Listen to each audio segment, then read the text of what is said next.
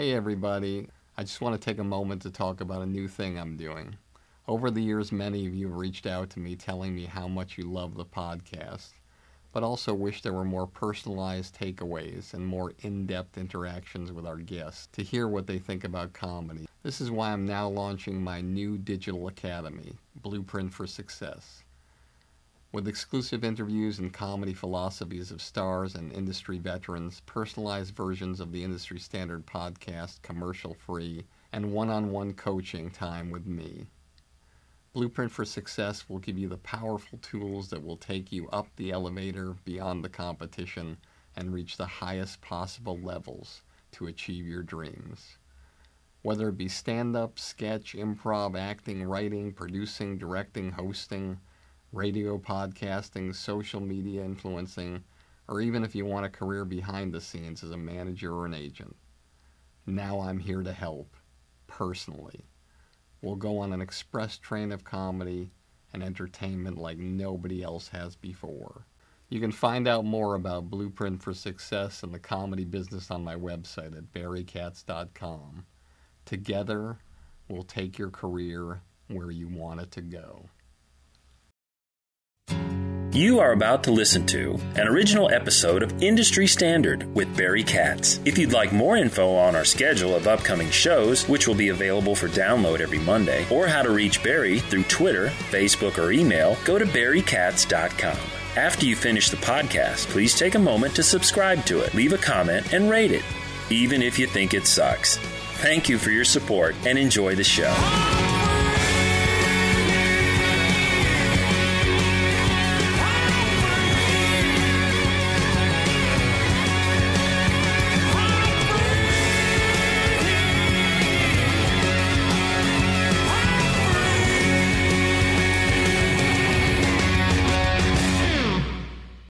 Welcome back to another episode of Industry Standard with me, Barry Katz. Thank you so much, everybody who writes me, sends me FedExes. I read an email last week about somebody who wrote in your letters and your emails, and it's incredible what you write to me from all over the world, and you get things that I could never imagine I get. I set out to do this show to try to make a difference for people, and I'm glad it's doing that. And it's, believe it or not, it's doing it for me. I've learned so much about myself, and I've learned so much about what this world is all about and what it takes to get to the next level and deal with the disappointments and the stress and the anxiety of trying to figure out how to get through things and break through and reach your potential. And I want to let all of you know that I'm very, very grateful for all of your support. Today, I am extremely excited because I have Sandy Grushaw here today, and this man is like iconic to me. I've known him probably my whole career, and one of the things I want to say about him before I get into a little story that's sort of like a 6 degrees of separation. When I met people early on in the business, and when you're starting early on in the business, you meet a lot of people, and there's people who treat you all different ways, just like if you're in college or in your high school or you're in a workplace somewhere. There's people who treat you with dignity and respect in those places. There's people who treat you in just a regular way that you're not expecting, just a normal way.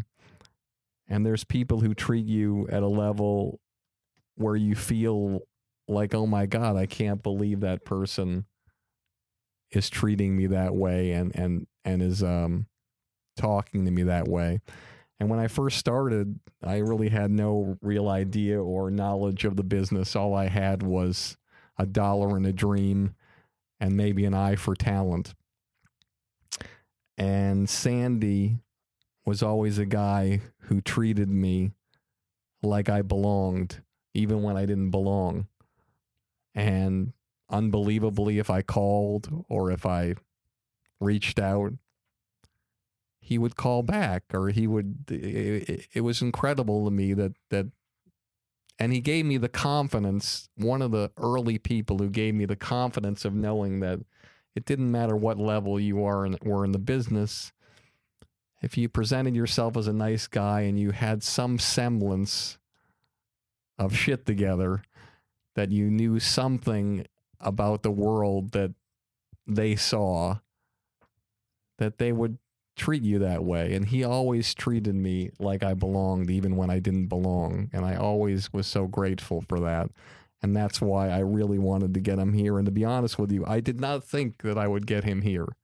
But I'm glad he's here, and I'm very grateful for that. So here's my story. One of the things about Sandy is one of his homes, you could say for probably half of his life, was the Fox television network and the Fox Broadcasting and the 20th Production Group and his association with all those entities.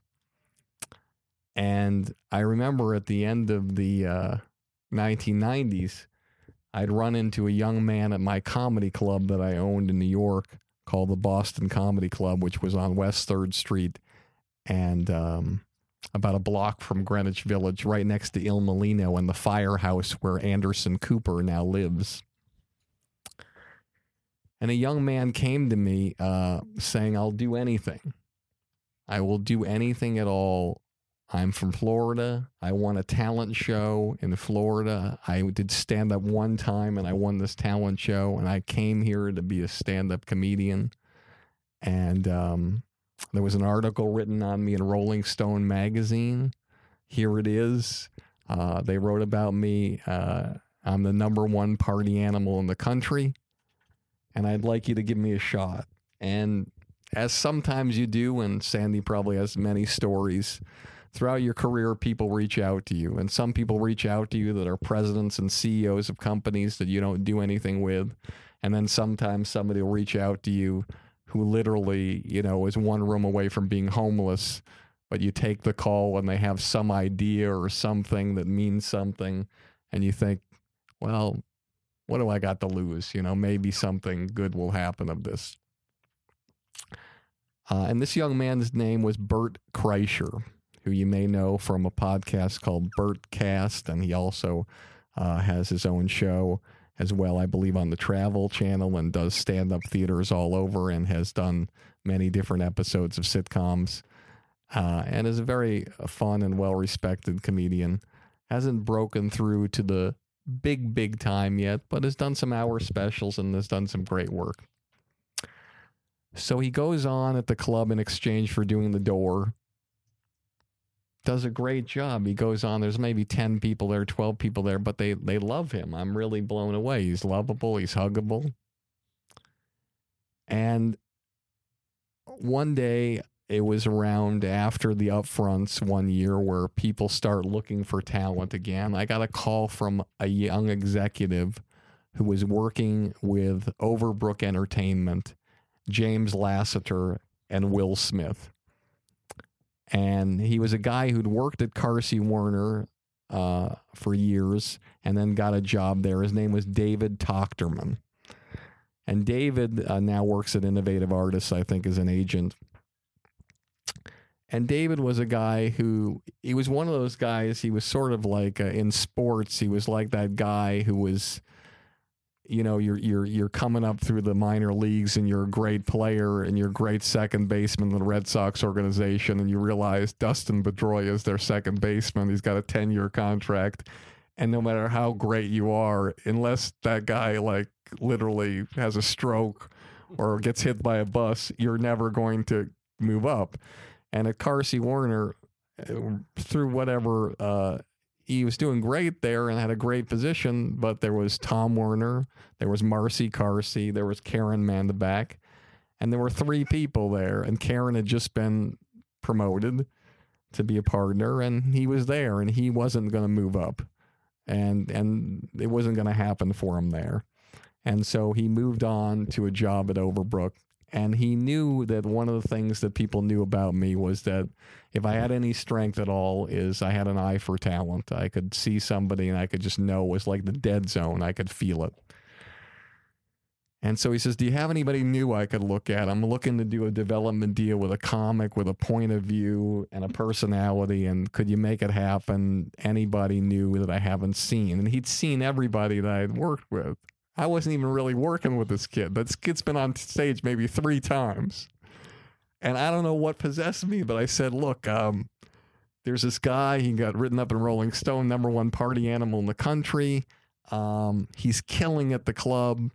I can put him on a Saturday night if you're coming in, and you can take a look at him. The kid had never worked a sold-out show. The kid, like I said, had only worked a few shows. I bring David Talkerman in, I take the risk, and I put Bert on, and he gets like a standing ovation. Now, for a white comic to get a standing ovation is like in a comedy club, is like one of the rarest things of the rare. African-American comedians can go on in a black club and they can get standing ovations all day long. So sure enough, what happens? David says, listen, I want to meet with this guy. He calls me up. He says, I want to do a deal with this guy. I can green light any deal. They trust me. That's what I'm here for. And I can do, I'm just telling you, Barry, I've known you a long time. The maximum I can do is $100,000. So I'm not going to negotiate back and forth with you at all. It's just, if you want to do a development deal with myself, Will Smith, and James for a show, we'll do it at $100,000. Now, this kid I don't even know if he graduated college. I don't even know this guy was had nothing. And so I say, well, let me talk to him about it. We'll figure it out. I talked to him. Of course, it was a dream come true. We do the deal for $100,000. And 3 weeks later, Bert Kreischer, myself, and David Talkerman are in a conference room with Will Smith and James Lasseter at Overbrook Entertainment in the Universal City lot, where they were in that big building. I forget who had it before them, but this unbelievable, incredible, all glass office building. And here Bert Kreischer is, and myself and Will Smith and James Lasseter and David Talkerman, we're creating and putting together the ideas for the show right then and there. And we come up with an idea for a show. We decide we don't want to get a showrunner right away, somebody to collaborate with Bert. We want to go to the networks, directly to the networks, not even to the studios, to find out who they are aligned with and who they would want to work with and what showrunners. So again, I'm new to this process too. I mean, I've done some development deals, but I haven't done a ton of them. And they said, oh, we'll make the calls to the networks. Now, when Will Smith makes a call to a network or whatever, you get the meeting with the top guy at every network. So every network you're going to, you're meeting with the president at the time. And I thought, we're going to set up the meetings. It's going to be Bert. It's going to be David Talkerman, myself, and we're going to go in and pitch the show, which we'd flushed out. So they set up all the meetings at Fox, at CBS, at ABC. And David says, look, listen, we want to pick you up in a car and take you to the meetings. We'll take you to the first meeting. Okay, and the first meeting was at Fox with Doug Herzog, who was the president at the time. He's now the president, of Comedy Central and TV Land. He oversees Viacom Entertainment Group, Spike. And Bert and I are waiting at the hotel we were staying at that they put us up at. We're just waiting there. We don't know when we're going to be picked up. SUV rolls up. It's like a Cadillac Escalade, big Escalade. Music's pumping, rap music. I'm like, wow, this is kind of interesting. Never knew a driver to be this boisterous. Door opens. I hear, hey, fellas, you coming? I look over. It's Will Smith. Gets out of his car, comes over, shakes our hand, and says, hey, guys, come on, let's go. We're going to these meetings now. We're going to Fox. We're going to sell this show. And it's him and James Lassiter, and I think David Tochterman was meeting us there, and it's me and Bert riding to a meeting with Will Smith. And he's listening to his own music because it's an album that he's about to put out. He's like, hey, I'm putting out this music. Tell me what you think of this beat. Now, listen, frankly, I am the whitest guy in humanity. I'm listening to rap music. Like, if I went to a black club, I would be like a line of cocaine on a black album cover. I mean, I would just be like, I have no concept. I have the rhythm of a furnace. But I'm like, hey, you dropped the beat really good there. That was wonderful. That's great. Anyway, so we go to the meeting at Fox, sit down with Doug Herzog, and in the room, Doug basically says, I want this show. Don't go anywhere else. I am buying the show, and let's make this happen. And let's, don't even think about taking any other meetings.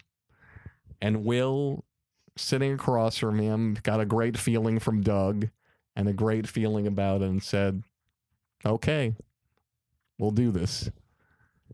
And we walk out, and again, 3 weeks from the day that Bert Kreischer comes in and is doing the door and passing out tickets, he's got a $100,000 deal.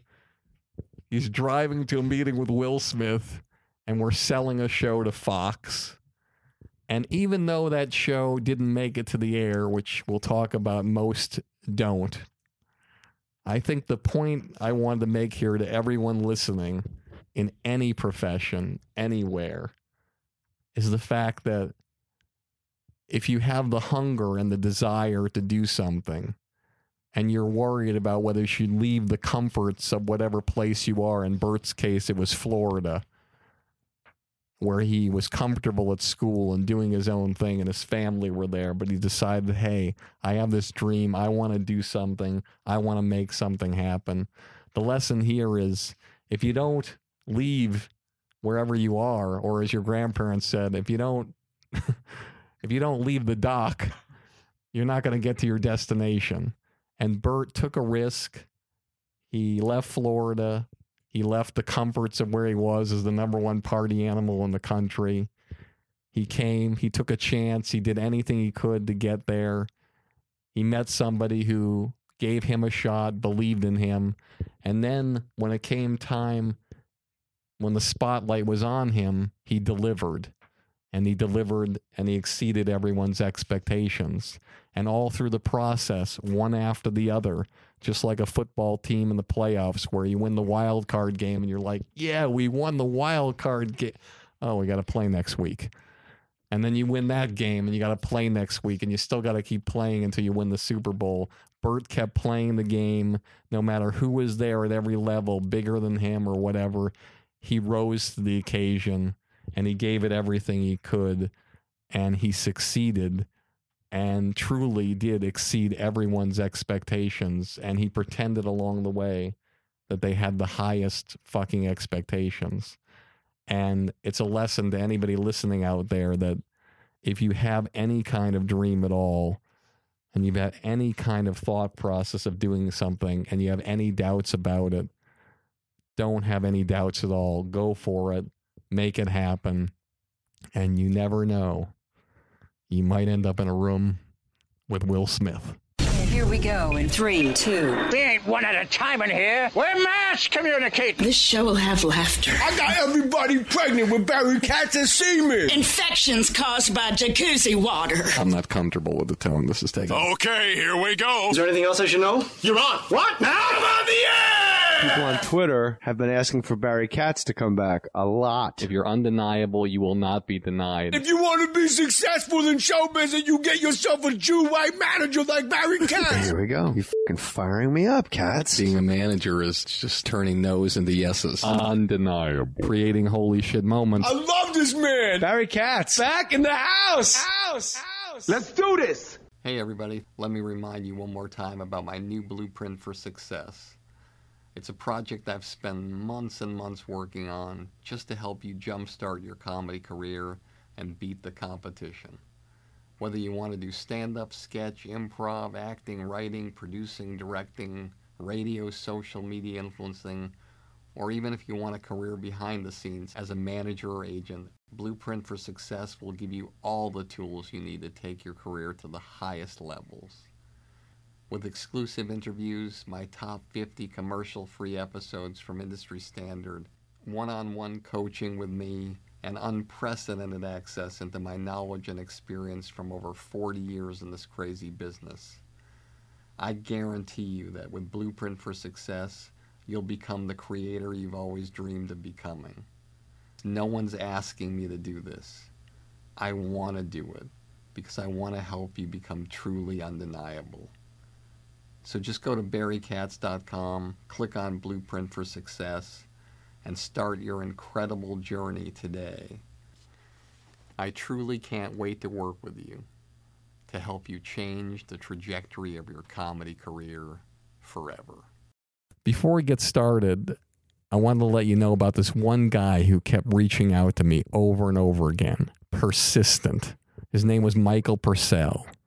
And he came to LA and met with me, and he told me 10 years ago he created a company called Global Cash Card, where he figured out a way to take payroll, make it paperless for companies of any size, and then allow for somebody's weekly salary to be instantly loaded anytime, anywhere onto their own personal Visa payroll card for free.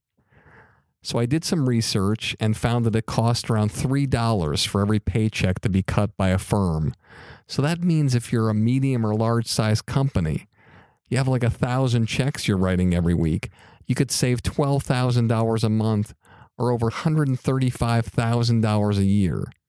So do yourself a favor, go to globalcashcard.com, schedule a live demo, speak to Michael Purcell, see how easy it is to start saving big money today, and trust me, you'll be glad you did. Welcome back to Industry Standard. I am so excited to introduce my guest today, and the list of his credits are so long, in fact, that I feel like this will be like an introduction that's like a trilogy.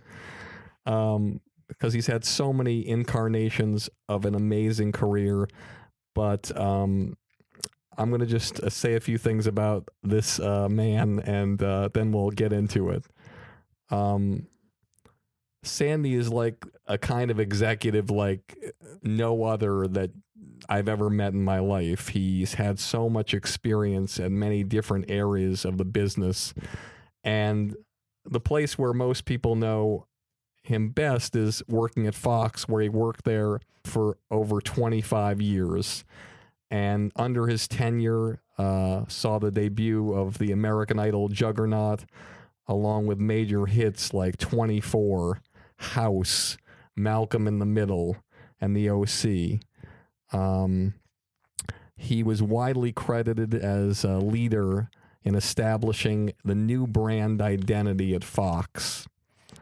In 1988, Barry Diller asked Groucho to build the network's advertising and promotions department, and he helped launch such signature Fox hits as The Simpsons, In Living Color, Beverly Hills 90210, and Cops. In 1992, he assumed the presidency of the network's entire entertainment operations, making him the youngest executive to ever hold such a post. In that role, he oversaw the development and launch of The X-Files, Party of Five, Melrose Place, and took the network from 4 to 7 nights of primetime programming.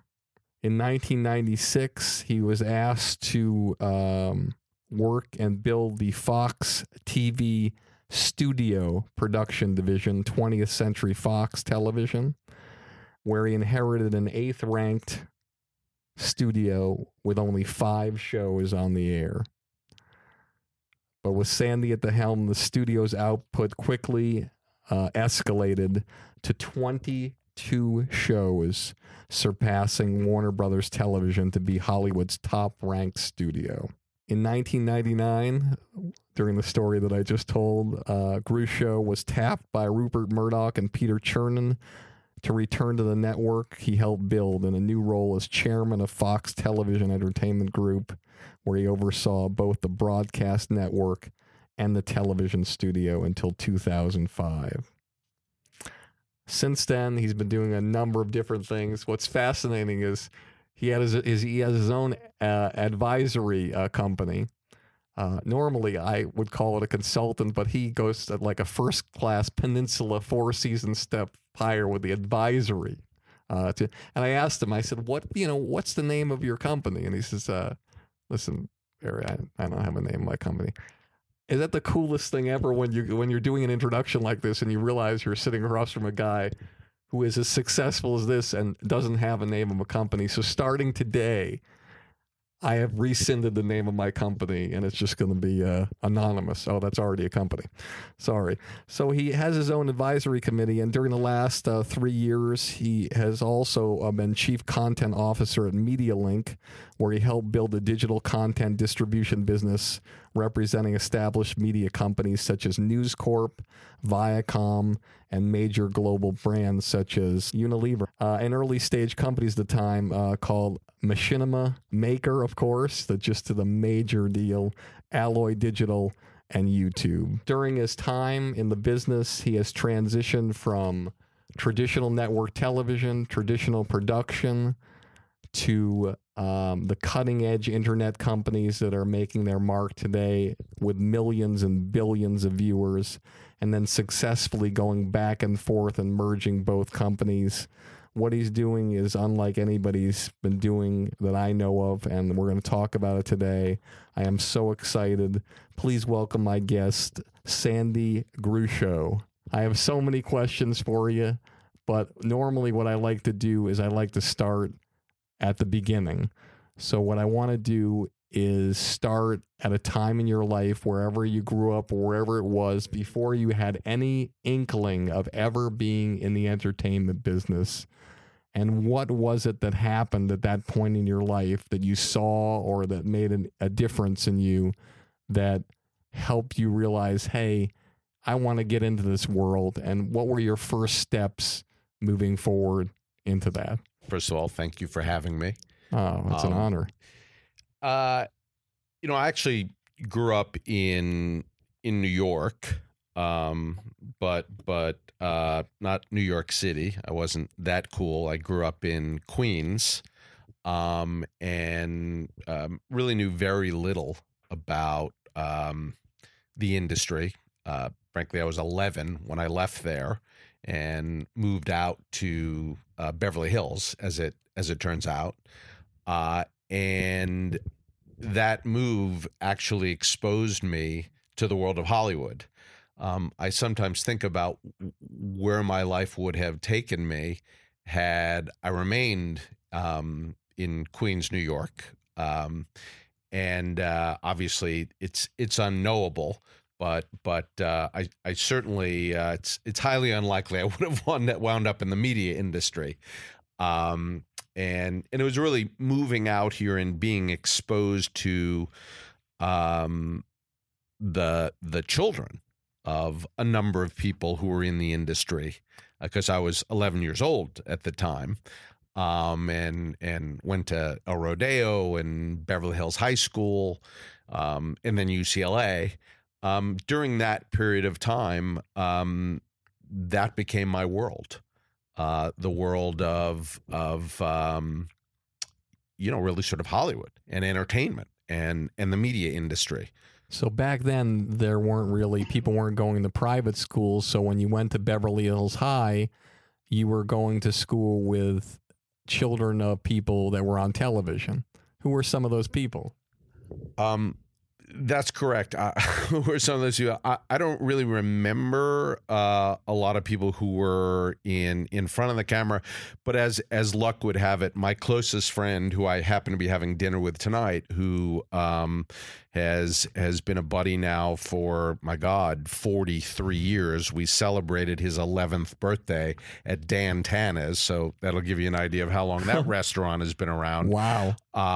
Is the son of two entertainers, Steve Lawrence and Edie Gourmet. But really, it was through that relationship, and I had no idea when I met David what his parents did, nor did I much care. it was through that relationship that I was really exposed to the world of Hollywood. We spent a lot of time in Las Vegas because they were headlining back in the 70s, you know, Caesar's Palace and the Las Vegas Hilton. And I guess really I got a sense of what was possible. And it wasn't just about the industry. It was about life in general. You know, when you're living on the 11th floor of an apartment building in Rego Park, New York, as an 11-year-old, you know, you're pretty limited in what you're able to imagine, right? In terms of the possibilities that exist in the world for you. Let's stay with that for a second, because I'm surprised you said that, because to me, like, I know there's children, there's people all over the world, and no, it doesn't, there's no box that defines your imagination wherever you are. I'm surprised that you said that in Queens you felt that your imagination was stifled there, but when you came to Beverly Hills, it opened up. Well, I don't know that it was stifled. I think, you know, when you grow up in a middle class background, in a small, you know, as it turns out, community, you don't know what exists in the world. Right. And there's some naivete too. I mean, I remember the day that my father came home and said that we were moving to California and we were moving to Beverly Hills. And I was a big fan of the Beverly Hillbillies. And I thought, wow, you know, this is fantastic. I didn't realize that we were going to be moving into, you know, an apartment across the street from Beverly Hills High School. Right. And so, you know, I certainly grew up on the wrong side of the tracks, even when I moved out to Los Angeles and Beverly Hills as an 11-year-old. But again, it just exposed me to a world that frankly, I didn't know existed. Right. So I don't want to suggest that one's imagination is ever stifled, but also, you know, we're going back to 1971 where you didn't have the access to anything. Correct. I think we're living in a world today where 11-year-olds, you know a lot more about what's going on in the world than they did back in, you know, the 60s and the early 70s. And I'm curious, like, what were you feeling? What was the feeling that came over you the first time you walked into a showroom and the lights went down and there's like over 1,000 people there and you hear that mulling in the crowd and the lights go up and the music and you see your friends' parents who you're used to seeing them in their bathrobes serving breakfast at the breakfast table and here they are all dressed up. They got jewelry, they got the best clothes, and they're giving the performance of their lives. I mean, what were you feeling? Well, first of all, let me just say I can't believe I'm talking about this because no one's ever taken me this far back in my life, and I've never talked about this stuff, you know, publicly. So I'm sort of humored by that. Well, I think it's, the thing is, I think it's important because, and the reason why I do it and why I think it's liberating is because people want to know about what it takes in the journey and what takes you in the path you go. And the problem is that when people sit across from somebody like yourself, in my opinion, they're always focused in on the things on the now, and the now is wonderful. The now is amazing. But the now isn't shaping you. Sure.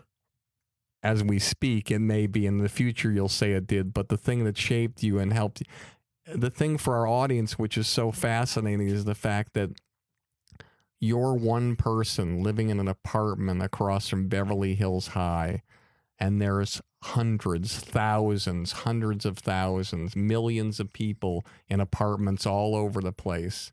But you figured out a way to take a journey that got you and navigated you to the top of your profession. And I think people want to know what feelings they had when they first saw something and what moved them. And that's why I think it's fascinating. No, happy to explore it with you. Although it feels a little bit more like a therapy session than it does an interview. And it's appropriate that I'm on a couch. To answer your question, I think that sitting in a showroom in Caesar's Palace and, at a booth and seeing my parents' friends walk out on stage and receive all that, sort of adulation from the crowd was magical, right? Very seductive stuff. I don't know that in itself necessarily drove my decision to ultimately start a career in entertainment. Truth be told, jumping ahead, I guess, 10 years, I graduated from UCLA and frankly didn't have a clue as to what I wanted to do with my life. And actually, as it just so happens, another very good friend of mine who I met not in elementary school, but at Beverly Hills High School, his father was running Fox at the time. The movie studio, a gentleman named Joe Wazan, who also is deceased. And that's how I got my internship in the marketing department at 20th Century Fox Film Corp. Joe called a gentleman named Tom Sherrick, who also sadly just passed, and said, interview this kid. He's a friend of my son's. I think he's a pretty sharp guy, and if you would consider giving him an internship, I would really appreciate it. And that's how I met Tom in 1983. I think that had my friend's father not been running the studio at the time, I don't exactly know how I would have found my point of entry. At that point, I had some sense that I was interested in the entertainment business. I was a communication studies major at UCLA, and I had been in and around the world enough, again, to have some sense that was something I ought to pursue. But I thought long and hard about going to law school. I was a maniac at UCLA. You were the number one party animal at UCLA? No, the absolute contrary. I turned myself into virtually a straight A student. There was like a switch that flipped when I was at UCLA. And suddenly I realized that I had no net, right? That I had to make it on my own. And I think at that moment in time, I really started to apply myself. I really started to drive myself. I started to create a level of discipline and sacrifice in my life that served me well when I started working at Fox, because I was sort of equally maniacal about how hard I worked for and with the people I was assigned to. What was it that finally made you how sometimes people are overweight and you ask them, like, what was the moment where you decided to lose weight? What happened? Was there something that happened back then in college where it was like this thing that hit you, like, I have no net? Like, what was it? What was the event that happened? Or you just looked in your bank account and you said, I got $6 here and my parents don't have any money and I have no one. Like, how did I don't know that it was necessarily conscious. I had always had something that was defining me. In high school, I was the track star, and at UCLA, it was pretty tough to be a track star. I tried. I was actually on the varsity team my freshman year, but it became quickly apparent to me that that was not something I was going to be able to succeed at that level. And I think I just started to channel my energy into something else where I felt a desperate need to succeed. Right. I think that fuel is to some degree fear-based, right? When you know that you got to make it happen, right? When you know that there is no net, and most people in the world don't have the benefit of a net. A very small number of people. We happen to know a lot of them because of the world in which we live, Hollywood, California, but very small number of people. And I think, for me, I just woke up and realized that I better drive myself to be successul. Which obviously showed. So you take the internship. This is a therapy session. This is not an interview. It's therapeutic for all of us. And so you get the internship at Fox with Tom Sherrick, and there's a number of people throughout the years that get internships at Fox, but you navigate through and you get to the next level when so many other interns just come and go. Mm-hmm. Take our audience through what happened there on the internship. How did you said it fear-based, but how did you make everybody know there that you were invaluable and they needed to keep you around? What did you do? Yeah, look, when I talk to people, and this is where discussions generally begin, as opposed to going back to when I was 11, living on the 11th floor of an apartment building in Rego Park. When I talk to people about what it takes to be successful, my feeling is it takes a reasonable amount of intelligence, right? A reasonable amount of creativity, an extraordinary amount of hard work, and a good deal of good fortune. I think those four things taken together are really what allowed me to succeed during my time at Fox, and frankly, not just my time at Fox, but throughout my entire, career. I think serendipity is a lot of it. I again had some vague sense that marketing was interesting.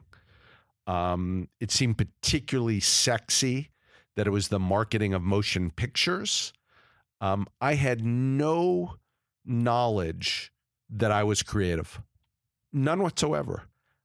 I only discovered that I was creative during my time at Fox, during the early days. And that's where the serendipity comes in. I could have easily discovered that I didn't have a talent for marketing, for the creation of advertising and promotion of movies. And it turns out that I did.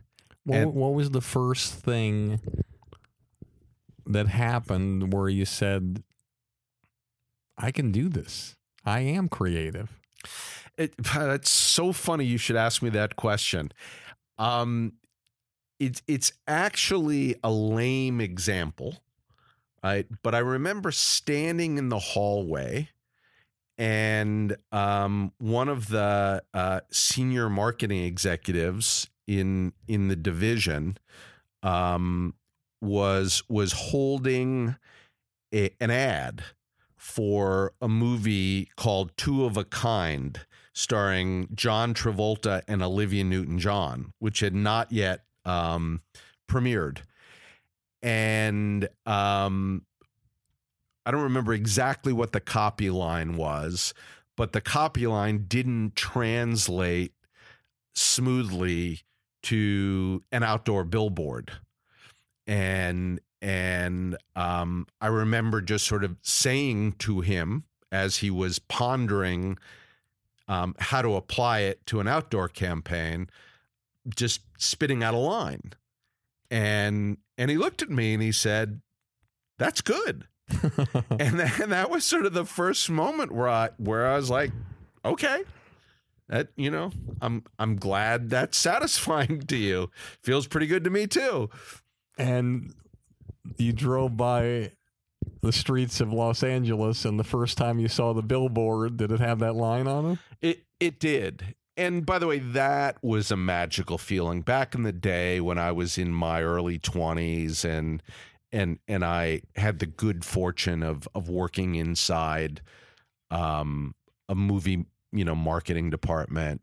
The ability to sit at home and watch a commercial, or be in a theater and watch a trailer, or open up a newspaper and look at an ad, or drive by a billboard and know that you somehow touched those things, made a mark on those things, was really gratifying and a lot of fun. Now, of course, the problem was that we had lots of really bad movies, so it wasn't an easy stretch of time at the studio. And then, fortunately, the movies started to improve. And again, I had the privilege of working on, dating myself now, the original Die Hard. I think they're up now to like 17. Yes. Which was shot at this building right around the corner. That's exactly right. And was quite involved in the creation of the materials, the marketing materials, for that movie. Those are moments and memories that are really sort of wonderful, and I still get excited about it. Right. So you move up through internship, you prove yourself, you become more involved and have a higher position in the marketing department. And tell me how. Well, by the way, I'll tell you a little anecdote about that. I would love that. There was a day in which the people to whom I was responsible, there were two directors of creative advertising, and I was bouncing back and forth, basically helping each one of them. And there was a day in which they all sort of sat me down and said, "We want to give you a job. We want to make you the manager of creative advertising, as opposed to being an intern." Well, being reasonably naive as a 23-year-old, I went running over to Joe Wazan's office, who was still president of the studio. It didn't last much longer than that, by the way. He was shortly thereafter replaced by God, I just had his name and I lost it. You're gonna have to That's okay. Larry Gordon. Right. And so I remember running over to Joe and saying, what do you suggest I do? I mean, I can obviously remain an intern, because what I was supposed to do was move to the various departments within the marketing division. So there was media, and there was publicity, and there was something called national promotions. And of course there was creative advertising. And I said, what do I do? I mean, obviously I could continue to learn the various facets of movie marketing, or I can take this job in creative advertising. And without missing a beat, he looked at me and said, schmuck take the job. And so that's exactly what I did. I took the job. And that really started me out on my path in that world of the creation of marketing materials for motion pictures. And so you make your mark there, and how do you make the move to the next part of Fox? Well, shortly thereafter, a gentleman named Barry Diller, never heard of him, joined the company. He left, obviously Paramount, to come to Fox, and I could see that he had his eye on the work that I was doing inside the movie marketing department. Again, what I realized, and I didn't know I had this inside me, but I was a bit contrarian in the way I thought. I guess some of it was that I was just, young and sort of dumb, right? When you're new to something, there's a tendency to bring a unique perspective to it, as opposed to, when you've lived inside a world for a very lengthy period of time, you start to impose sort of the rules and regulations and norms on yourself.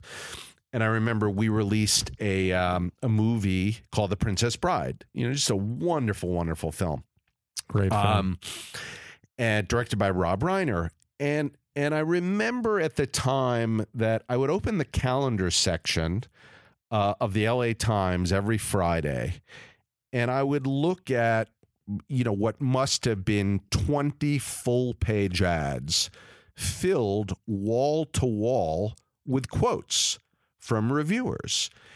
And you could get a headache. And I remember thinking that if every movie could do this, it was really in a sense, first of all, people were probably desensitized to it. It lost its credibility.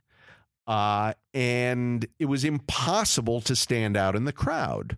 So, of course, The Princess Bride was extraordinarily well reviewed. And we came in and we were, the movie opened, and we came in as we were wont to do on the Monday after the opening, and immediately started to put together, the campaign for the second week, the all important second week. And, the higher ups in the department were really sort of talking about a review campaign. And I remember sitting there one day in a meeting that Barry was in, and sort of shaking my head and saying, everybody's got great reviews, right? So to some degree, they become meaningless.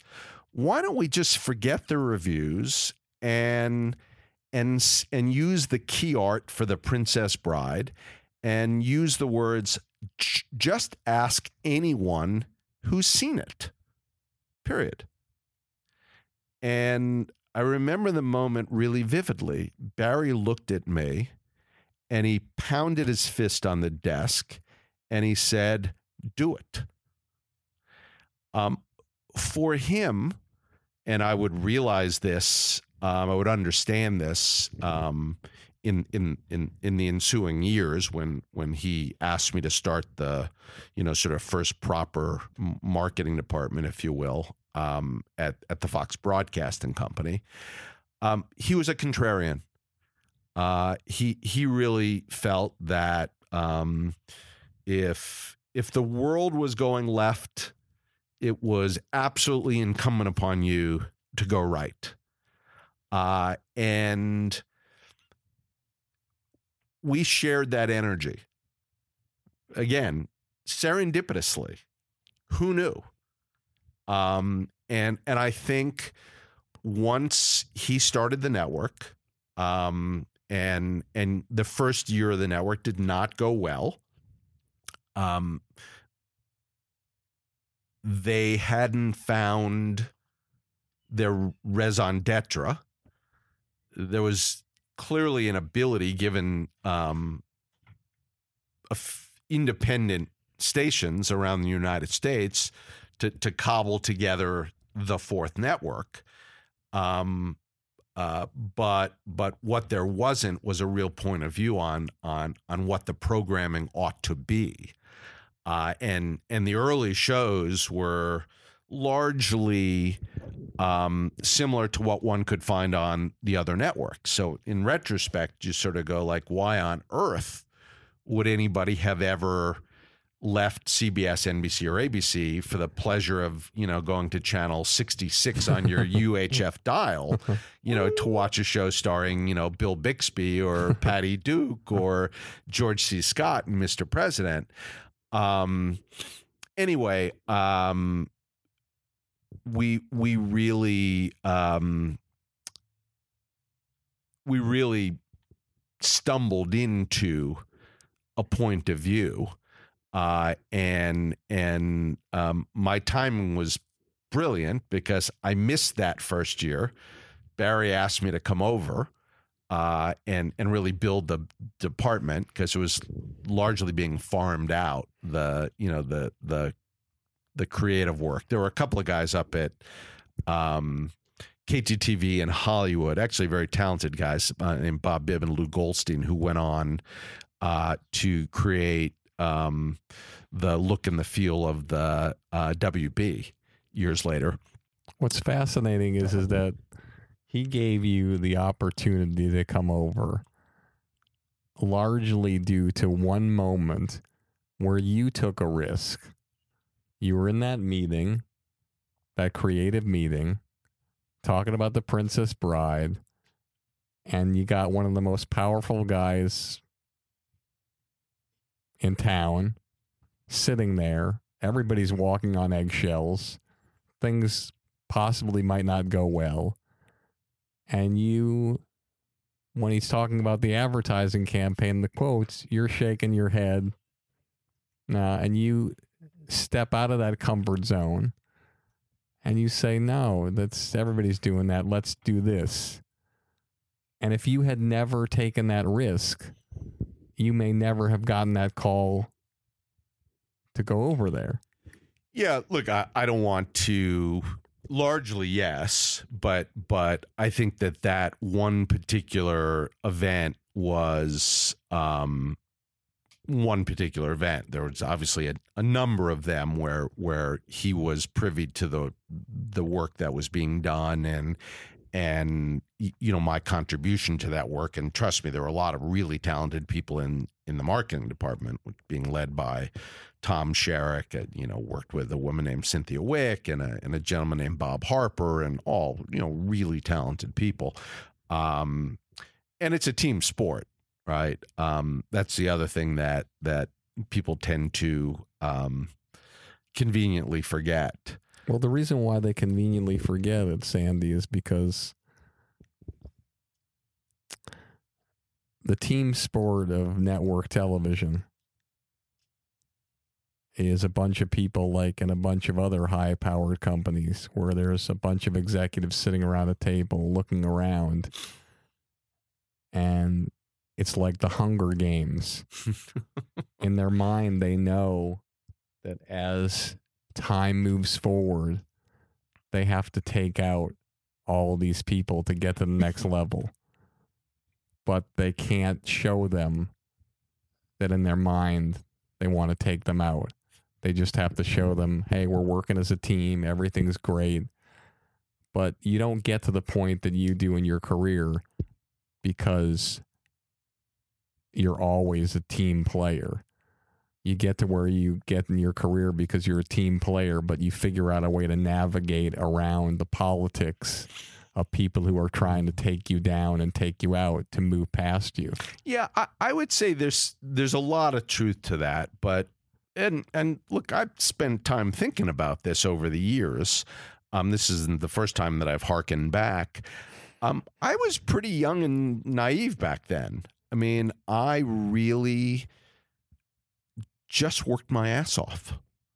right? And again, I had a modicum of intelligence. It turns out I somehow, some way had some talent for this stuff. And I was in the right place at the right time. If anything, I would say to your listeners, whoever they may be, politics are overrated, right? Do the work and be really good, and you will be successful, right? Spend less time worrying about the politics and more time focusing on the quality of the work. Because in the end, that will win out. And I think that that's what happened for me. Certainly as I, moved through the ranks in the early years. As I got older, I don't want to sound Pollyanna about this. I mean, you do start to realize that, there are politics involved, and particularly at a company like that. I mean, it is Darwinian. All of these companies are, right? And not only is it Darwinian, but it's, what have you done for me lately? So it's, it's tough stuff, but in the early days, for me anyway, it wasn't about strategizing about how to get from here to there. It was about working my ass off. As it turns out, I think doing pretty good work, and people recognizing that I could help them move the needle. I could have gone over to the Fox network as a, what was I, 27, 28, and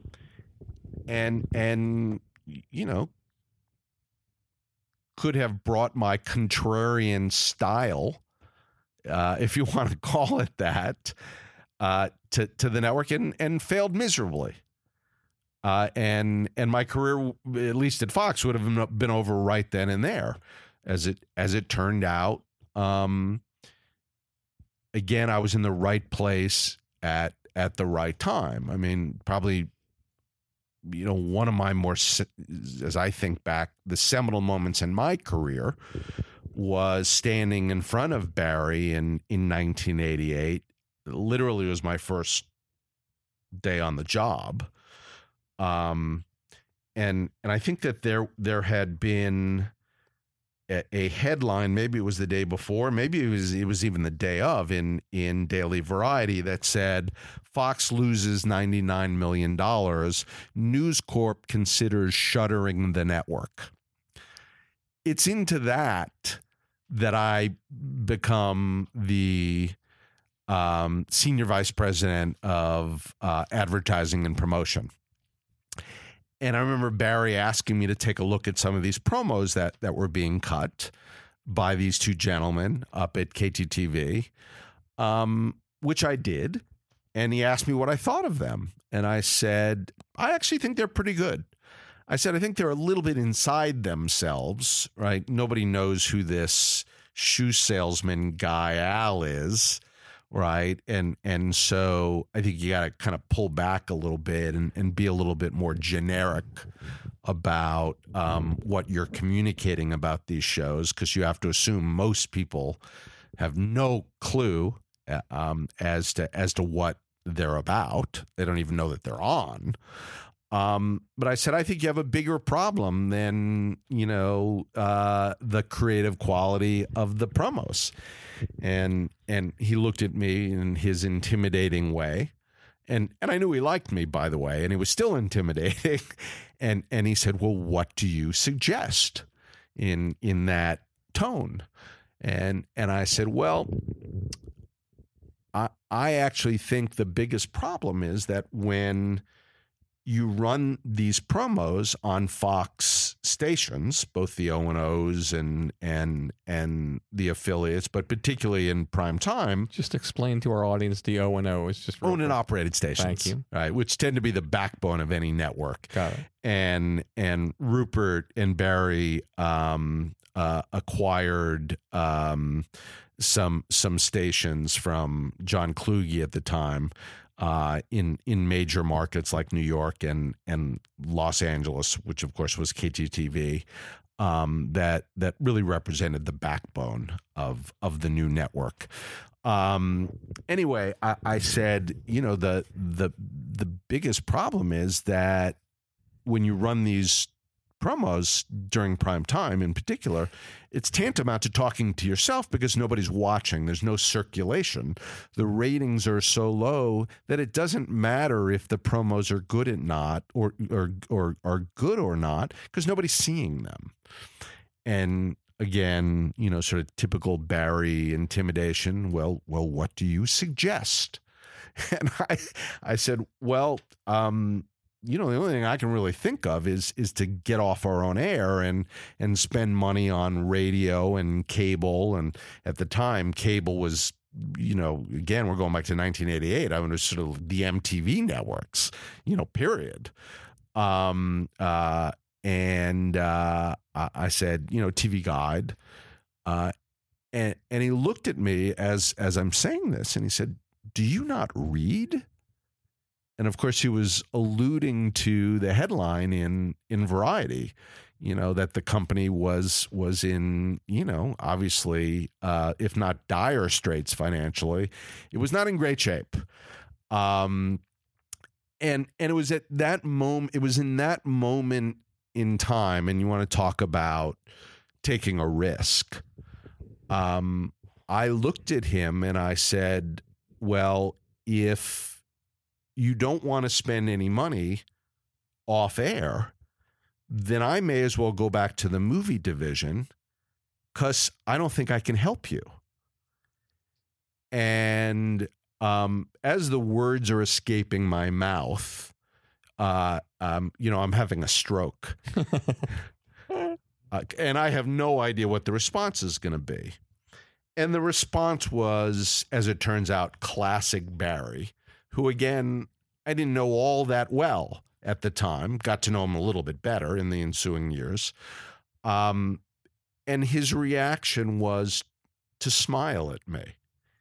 And I think in that moment, what I sort of realized was that he really appreciated, respected, to the best of his ability, respecting anybody, right? Given his brilliance, and I think that's an overused word. I mean, he's one of the guys that is truly brilliant. He needed somebody to stand up to him. And he said to me in the most pejorative way possible, okay, I'll tell you what. You go make your little ads, your little TV spots, and come back to me, and I'll tell you whether or not I want to spend some money or no money. Off you go. Literally. And I remember walking out of his conference room thinking, I'm a dead man. My life had been so great months earlier. I was flying to New York first class, staying at the Regency Hotel, showing, possible posters, alternatives to Mike Nichols for Working Girl, literally pinching myself. Like, how can it get better than this? And flash forward a couple of months, and Barry is saying, off you go. And I'm essentially walking back to my office, and nothing, no real infrastructure. And so, I did what was natural at the time was I called a bunch of vendors with whom I had relationships when I was in the movie business, who actually had never done television advertising before. And I said, you got to get over here. Hurry. And they did. And we talked a lot about how we could position the one night that actually had a little bit of a pulse, to be fair. And that was Sunday night. And there was a show called 21 Jump Street with a young actor named Johnny Depp in it. I don't know whatever happened to him. That was starting to get a little bit of a heartbeat with a young audience. There was a show called America's Most Wanted that had premiered on the Fox stations through Stephen Chow's group that had made its way, to the Fox network. There was a show that very few people had heard of, but was starting to get a little bit of a bump called Married with Children. And then a whole slew of comedies behind that, including the Tracy Ullman Show, which at the time had a 60-second vignette in every episode called The Simpsons. And what I and we realized as we were talking in the room was that we didn't have enough money to take out individual ads for all of the comedies that were on Sunday night. There was also a show called Duet. One of the women who had a very small role in the show was a woman named Ellen DeGeneres. Was that Mary Page Keller? Correct. So anyway, we put together an ad in which, rather than really leaning into those individual shows and trying to communicate the essence of what those shows were, and we were thinking TV Guide at the time, which News Corp hadn't yet acquired, we would try to create a sensibility. And I don't know if you remember the old Tammy Faye Bakker shot and her husband with her crying hysterically. Of course. And the makeup running down her face. A very iconic image. Something I Have Sinned or something was. Well, 3/4 of the TV Guide ad was that shot. And at the very base of the ad, in what was called, thumbnails, we had, little inset boxes of Married with Children and Duet and the Tracy Ullman Show and It's the Gary Shandling Show, which Fox was airing in a second window off of Showtime. And the headline for the ad was, "Now that they're gone, we're the funniest thing on television." And risky. No one had actually, certainly CBS, NBC, and ABC weren't running ads like that. And was there a point after that where you noticed that there was a rating spike? Oh yeah. Yeah. I'm probably going way too deeply into this particular anecdote. So forgive me for that. No, this is great. I'll jump ahead. Bottom line is I showed Barry the work and he loved it. And he said, "You have $3.5 million. Essentially spend it wisely." $3.5 million for how long? It was one shot. $3.5 million for just advertising 1 week nationally, as opposed to spreading it out over a month. It was one week. Yeah. We were gonna take a real shot to see what would happen. So you do radio, MTV, you do print ads, you do everything. Right. Well, as it turns out, I walked back to my office and realizing that A, I had no experience in media, and B, there was no media department. So somebody had mentioned to me that there was this woman in research who had actually bought radio at a company called Western. And she may be able to be helpful. So I walked down to the research department, which was one office with two people in it. And I said, "Is there a Pam Satterfield here?"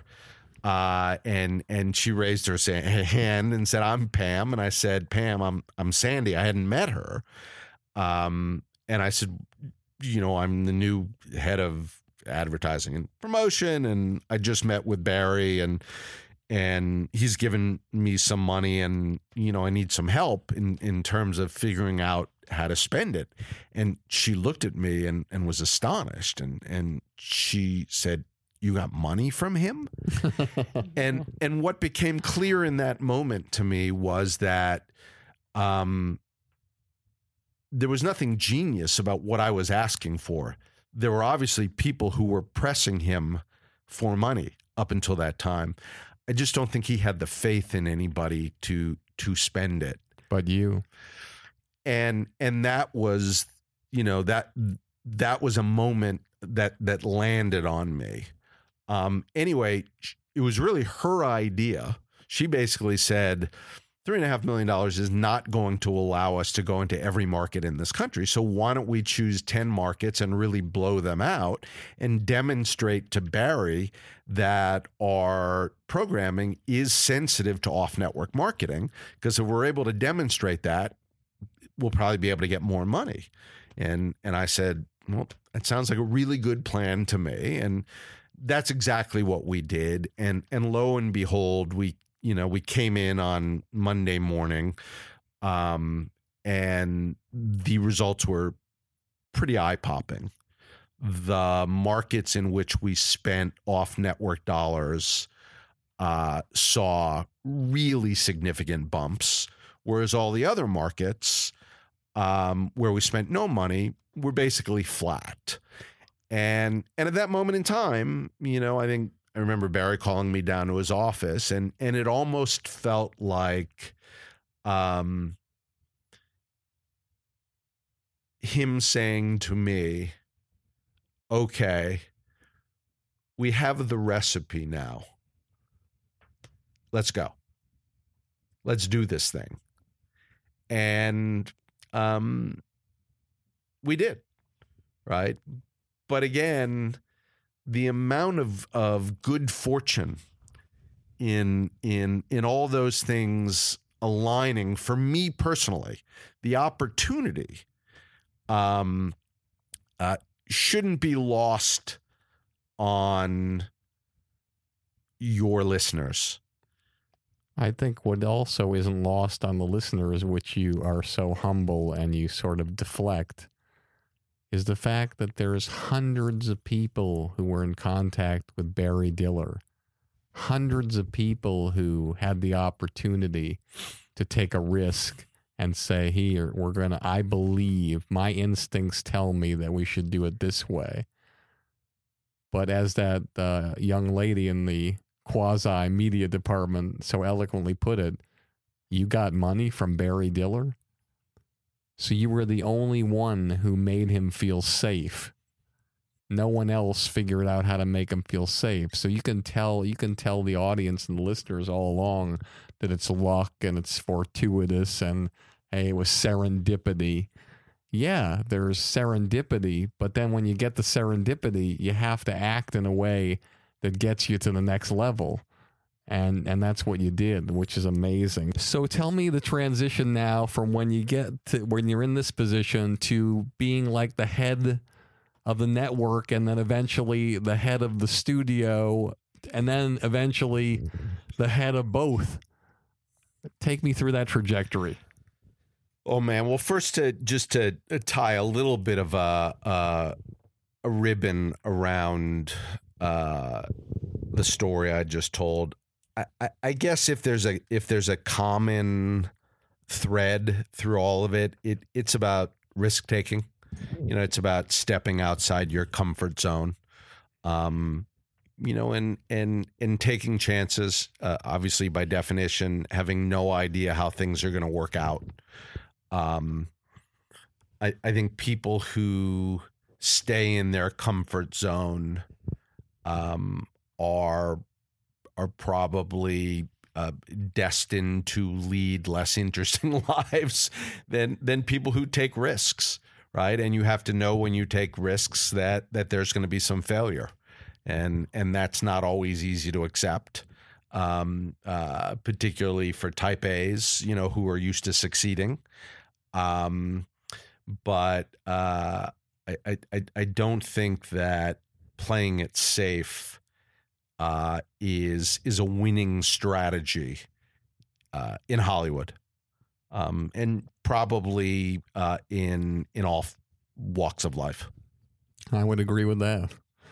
So again, go back and take me through that trajectory of the next steps of going from this position, sure, to being the head of Fox, to the network, to being the head of the studio 20th Century, and then overseeing both. Look,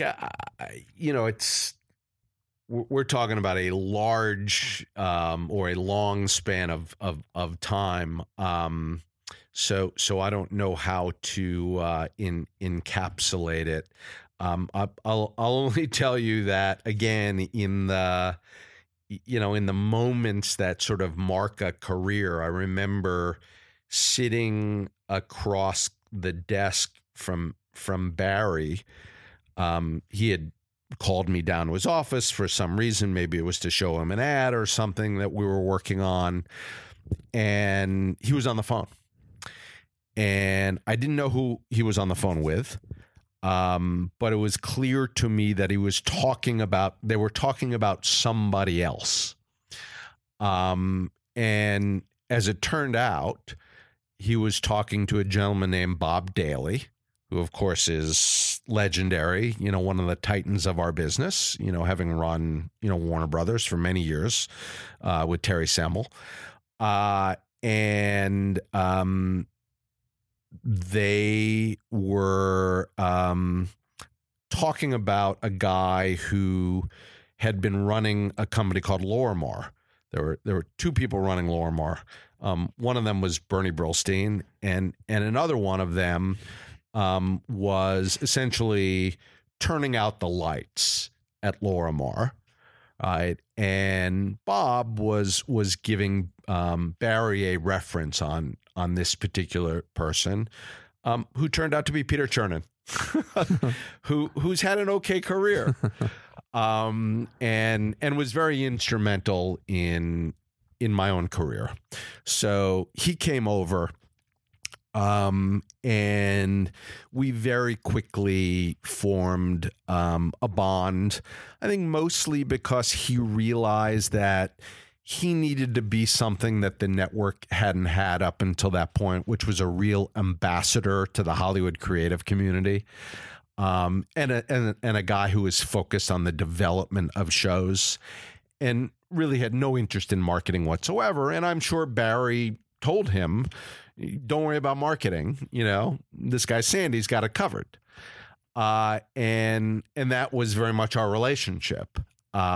He left me alone, trusted me, and did his thing. I remember at one point in time, and I'm really bouncing around here, we launched a little show called The Simpsons. And I've got some crazy stories about that experience. But it obviously was quite successful. And the problem was we didn't have enough episodes.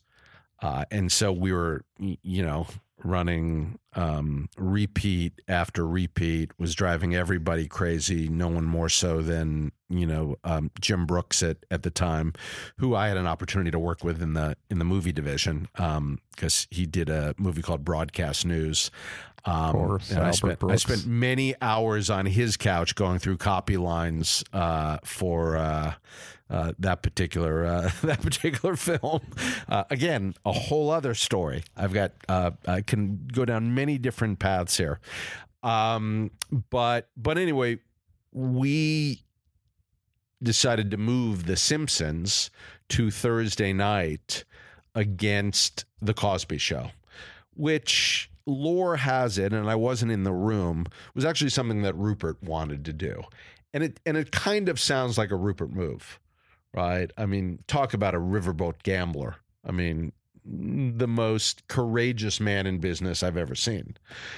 And I worked my ass off along with a lot of other really talented people, dozens upon dozens of people in the marketing department, to successfully move this fragile show, which had done very well on Sunday night, but which we were running the sprockets off of because we didn't have enough episodes, to Thursday night to go head to head against the Cosby Show. And Cosby was the number one show on television. Number one show on television.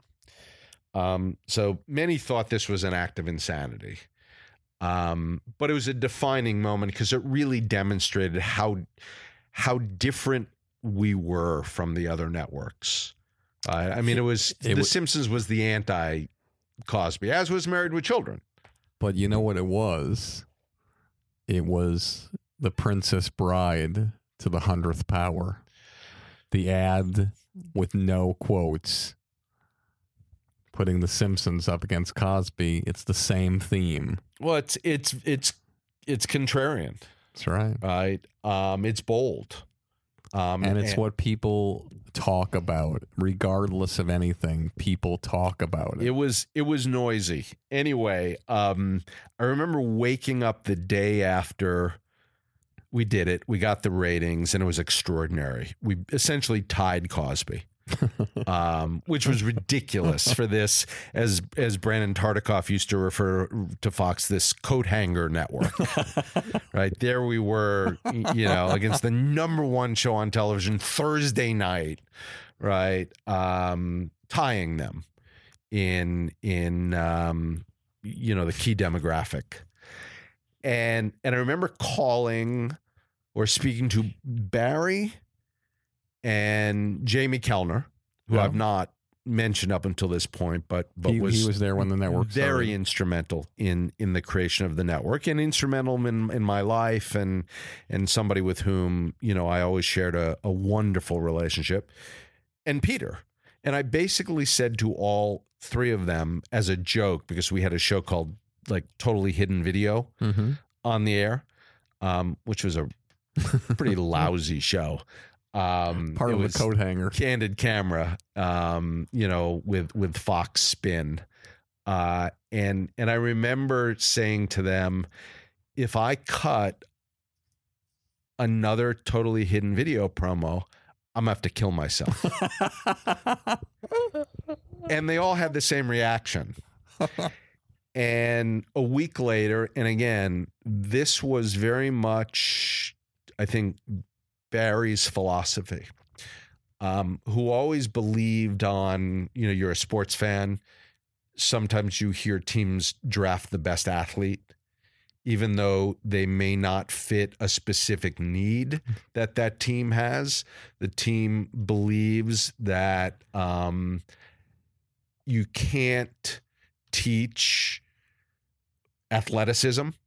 It's true. It's two things. You either draft the best athlete on the board, or you fill the position that you need with the best person at that position.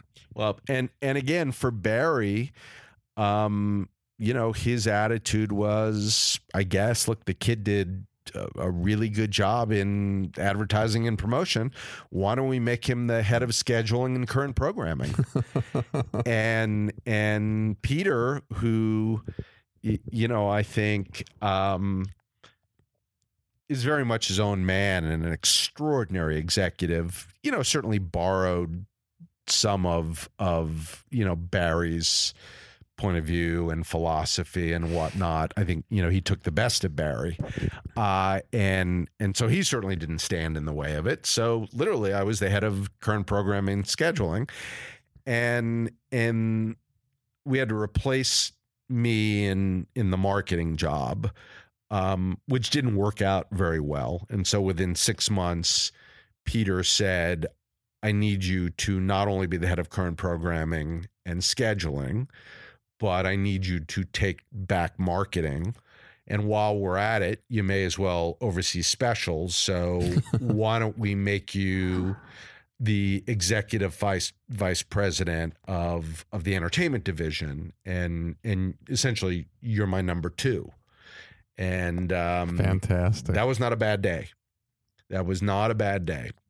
You didn't have to go in anybody's office and say, should I take this job or should I stay with the other thing? Right. Exactly. So that really began, the path. Peter and I worked very closely together. The network continued to grow. We had solidified, electrified in many ways Sunday night with the combination of The Simpsons and Living Color and Married with Children. We had Cops going on Saturday night. Then we launched 90210, and that broadened the definition of who we were. But again, the shows were all anti, sort of traditional network. Nobody would have ever, deigned to embrace a youth ensemble drama, right, at one of the big three networks. So we were decidedly younger and hipper and edgier, and the risk takers, and not only was that happening in front of the camera, but it was also happening behind the scenes, as I just described, from an executive standpoint. And then I remember one morning in 1991, 2, Barry had left the company, which was actually very sad for me because, like as many people as who tell, sort of horror stories about how tough he is and scary he is. I love the guy. Like, he walked on water for me.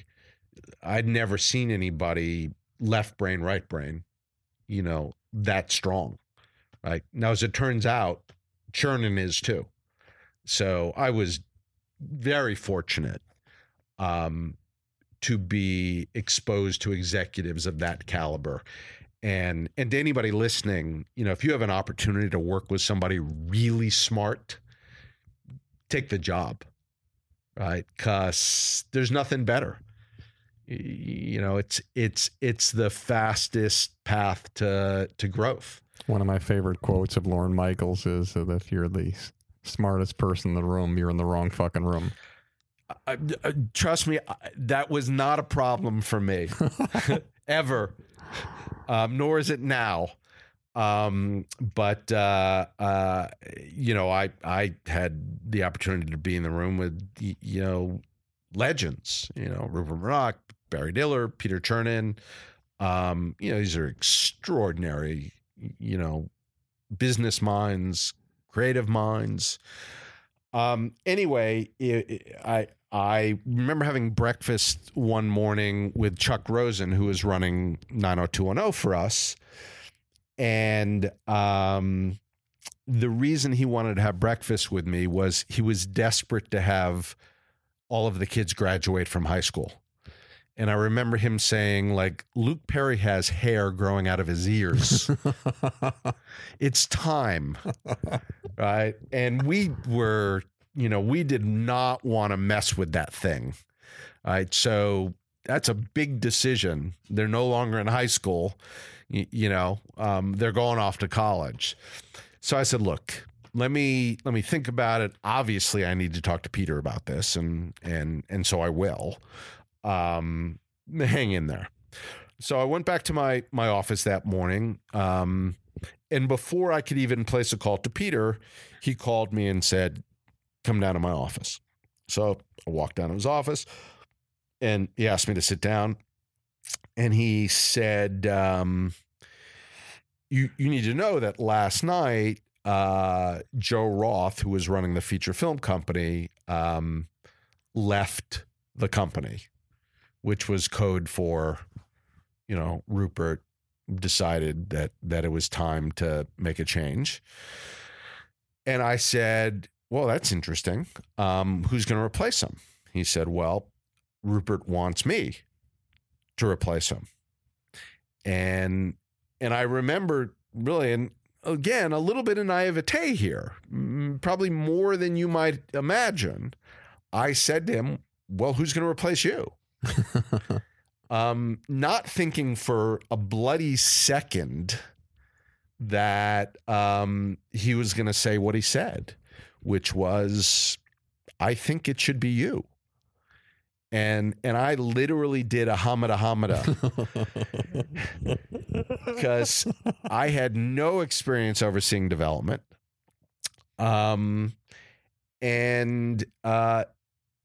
This actually got pretty noisy. I mean, there was a story in the LA Times that I had been offered the job, but that I was declining to accept the position. That was real fear. I didn't think that I was ready. And so when he said that to you after the hamana, you said, Peter, with all due respect, thank you, I'm honored, but I'm not ready. Well, I not only had to say it to him, but more importantly, I had to say it to Jamie Kellner, who was really technically Peter's boss. Barry was gone. This really blows me away what you're saying here, because this contradicts every single thing that you've lived your life and the philosophy you've lived your life with.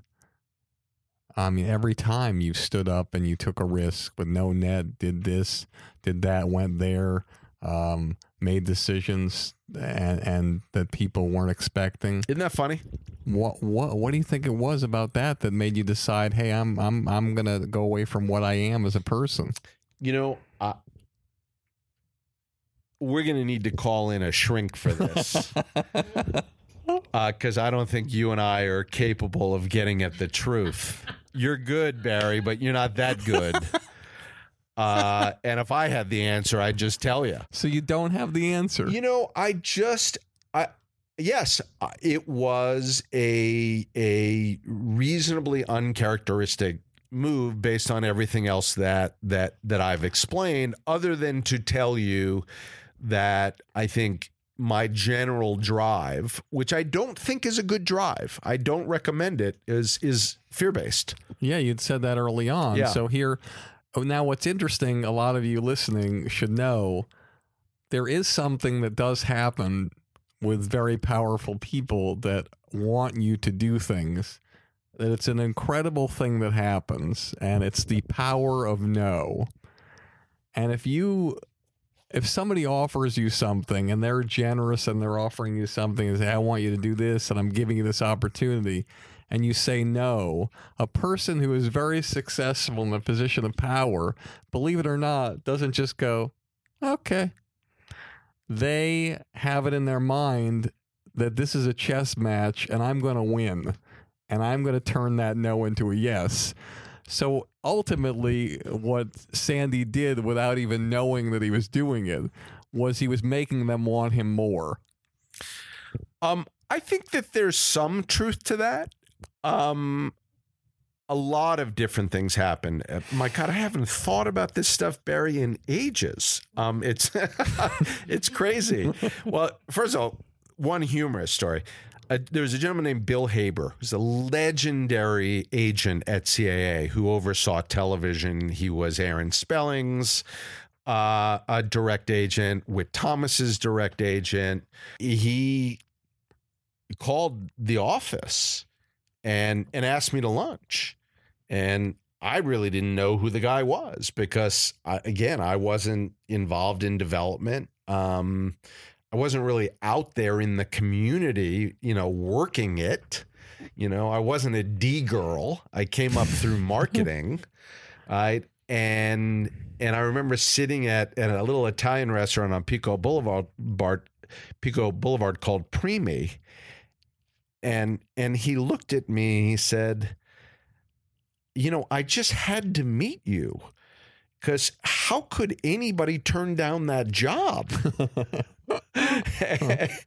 and by the way, as it happened, Jamie at one point sat me down and said, look, if you really don't want to do this, we got to go out and we got to start to talk to some people.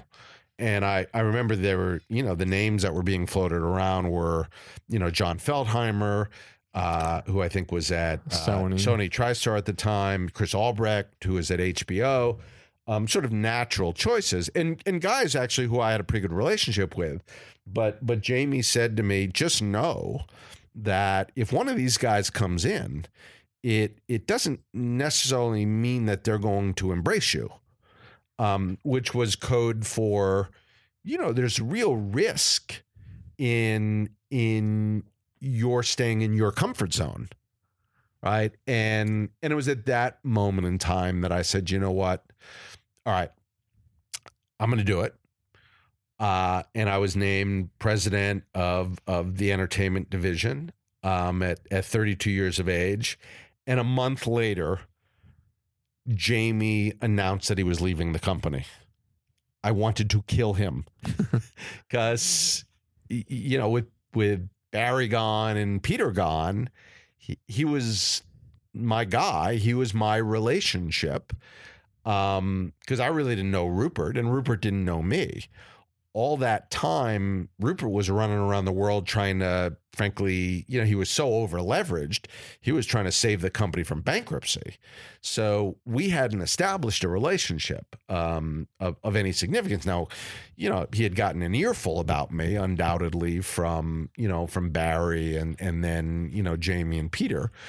And I think ultimately the reason they all thought that I needed to be the guy was because I really, for whatever silly reasons, I just really lived and breathed the brand. Again, going back to this notion of being contrarian, taking risks, being edgy. It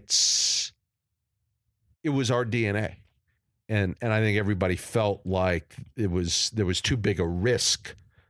The risk of my leaving, if they brought somebody in over me, was greater than the risk of giving me responsibility that I myself might not have thought I was ready for. And so, that was in 1992. We had a nice run. Just tell me the first show that you greenlit that you realized I'm a network president now and I can do this. Yeah, I don't know that I can tell you that it was the first show, but my biggest, sort of memory of that, the first time I was the president of the network, as opposed to when I was asked to go back in the late 90s and the early 2000s to oversee both the network and the studio. I was very concerned at the time that 90210 was growing a little long in the tooth. Again, taking, us back to the Chuck Rosen breakfast. And I felt like it was time to come up with another youth ensemble drama in which the teenagers were empowered. And I don't know where it came from, right? Middle of the night, I said, there's a family, a bunch of kids. Their parents die in a tragic car accident. The kids have nobody to take care of them. They're going to be split up. And essentially they have to raise themselves. And I'd called the head of drama development, a guy named Bob Greenblatt, down to my office, who happens to be running the #1 network today, NBC. And I pitched him this idea, and he said, great, I love it. Let me see if I can try to find a writer. And he found writers who wrote a terrific script, and that became Party of Five, which became, one of Fox's sort of defining shows. And again, I think because that the actual idea happened to have started with me, that one has, sort of special resonance. And then it won the Golden Globe the first year, and that was pretty remarkable. But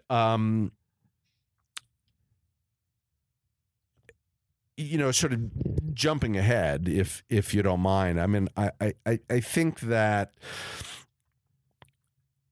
we've talked a lot about risk taking, right? We talked a lot about getting out of your comfort zone.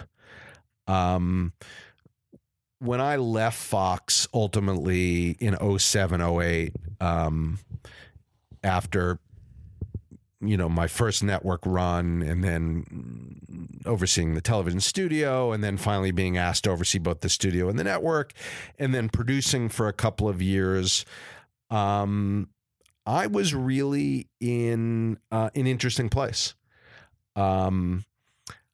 I had gone about as far as you can go in the television business, right? I was still in my, I was 47, right? And there I was trying to figure out what I wanted to do when I grew up, and it was sort of remarkable to me. It had never occurred to me that there was going to be another moment in time in my life where I had to ask myself that question, right? I assume you only had to do that once.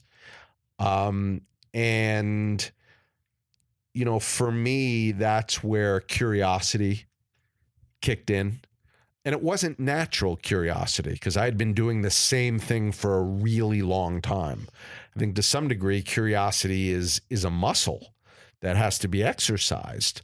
Initially I thought, well, this whole digital thing is sort of interesting, maybe I ought to check that out. People started talking about branded entertainment. Thought, I could do that. Brands wanting to become a part of the storytelling. That's sort of interesting to me. Again, I come from a marketing background. I'm not a D-girl. And that's how I landed in the world of MediaLink, which was a company that was representing big brands. And all of those brands were... it was an advisory firm, by the way, that's run by a gentleman named Michael Casson, who's very tight in on Madison Avenue, and he was representing AT&T and Unilever and Microsoft, and I was introduced to him because I was frankly looking for some place to go and get my digital PhD. And we met at the Peninsula Hotel, and he said, this is really fortuitous, because I know all these brands. All these brands are interested in content.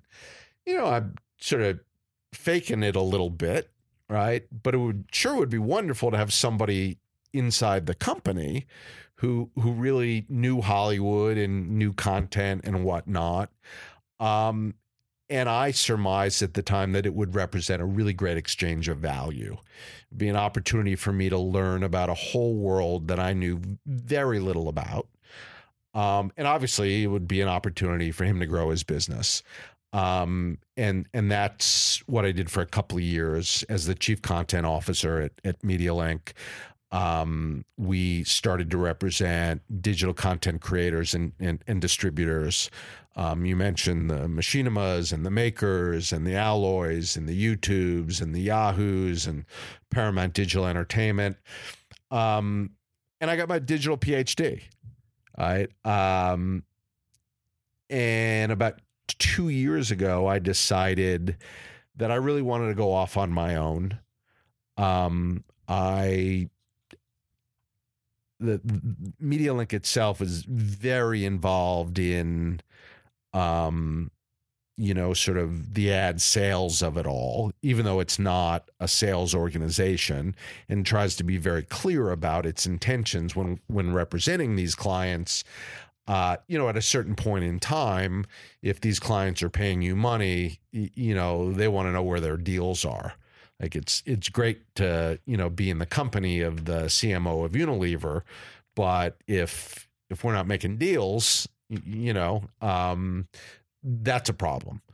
And so I wasn't all that interested in the ad sales of it all. And so that's when I really discovered Silicon Beach and started spending a lot of time as a mentor in the accelerators down there, Launchpad LA, Amplify, Mucker Lab. And that's where I really got the bug. That's when curiosity kicked in. And today, I represent, on any day, 12.5 digital media and technology companies. I'm on their board, I'm on their advisory board, or I'm otherwise just advising them.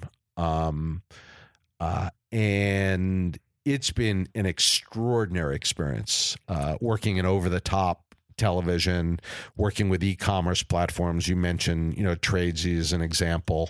They just raised $13 million, was just announced yesterday from Kleiner Perkins. And one of the things that I've been able to do is actually combine my old life with my new life. A lot of these digital companies want to, when appropriate, use traditional media to help them build their businesses. Because the truth of the matter is, television is still, I believe, the great megaphone, right? Certainly the world of content creation and consumption is unbelievably fragmented today. But TV is still the one place where, you can aggregate a pretty significant audience at any given moment in time, and so have been developing some TV shows that have spun out of these digital businesses. Something, I'm going to share something with you and our audience. At the end of every episode, I normally ask a few different questions. I ask what people's proudest moments are, what their biggest disappointments, and I ask them advice for what they have for people. And I realized that you're the first person that I've ever interviewed where I don't have to ask that last question because you've already answered it about 7 times. So I think Are you calling me redundant? No, I'm calling you inspirational. All right. I'll take inspirational. So we'll just take 2 more little tiny things and then we'll get out of here. Okay. What is your biggest disappointment professionally? I think that when you have these big jobs,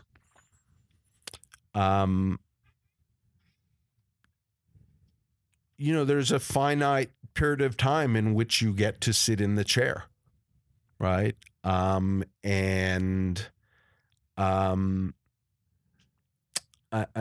think that probably if I look back, I'd say in 1994, after I'd been named president of the network at 32 years of age and had what I thought was, 2 pretty damn good years, Rupert decided that he wanted to go in a different direction. He did not share my vision, frankly, as it turns out, everybody's vision for Fox. He didn't understand why we were so proud of referring to ourselves as alternative and niche and edgy. Anytime I would use those words, he would have a very bad reaction. He wasn't around at the time that the network was sort of born, when it found its voice. So Barry actually once said something interesting to me, which was he thought that Rupert, because of that, didn't have a full appreciation for how hard it actually was, right? And so when Rupert decided he wanted to go broader, because as he said to me, why would you be niche when you could be everything? Why would you settle for a piece of the pie when you can have the whole pie? And actually replaced me with a really nice man named John Matoyan, who extraordinarily enough was actually had run MOWs for CBS. So literally, Movie of the Weeks. You'd have to go to the other ends of the earth, to find somebody who is the polar opposite of me, right? It's, the guy who did Movies of the Week at CBS. And as it turns out, I think one of the first deals that got made was with Hallmark. And now I was a free agent at the time, and the press was calling me like a gasp. I mean, they just couldn't fathom what was happening to the Fox brand identity. And there was some gratification in that, but there was mostly disappointment. So I'd have to say that period in my life was challenging, and yet, not long thereafter, I was asked to come back by Peter Chernin, and that's when I went to run the studio. Got it. Your proudest moment professionally.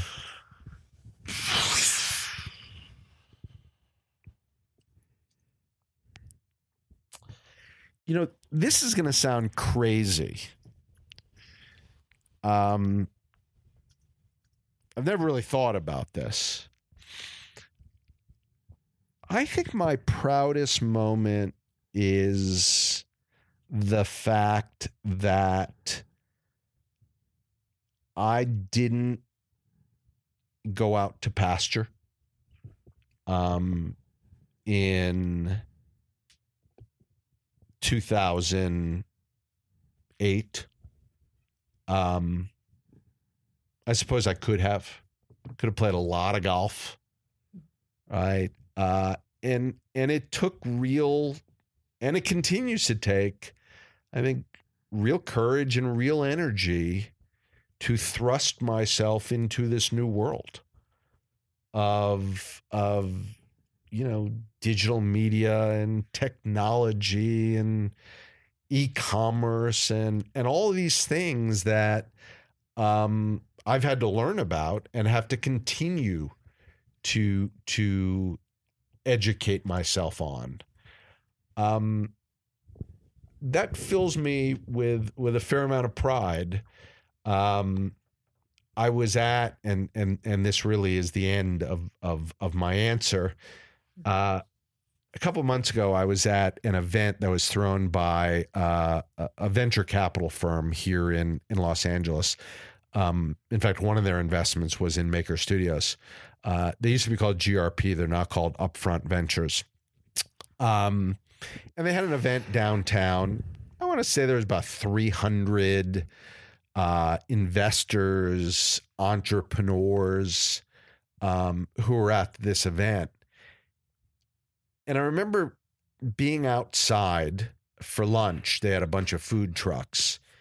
And I remember really sort of doing a 360 of this event with my eyes and thinking to myself, there's not a single person here who comes from my old world. And that felt good. Oh, it should feel good. Any final words that you didn't say to the young executive or the young artist that you feel would, if they're somewhere in the world living in the studio apartment or wherever they are, what it will take for them to get to the next level as an artist, as an actor, or as an executive like yourself who made the trek and made the journey and got to the highest levels? Anything you haven't told anybody that would be I don't know. I mean, I guess when I say this to others, in some ways I'm saying it to myself to, for the reinforcement, that I as a 54-year-old, needs. And I think we all need in our lives, regardless of what age we're at and where we might be on the career curve.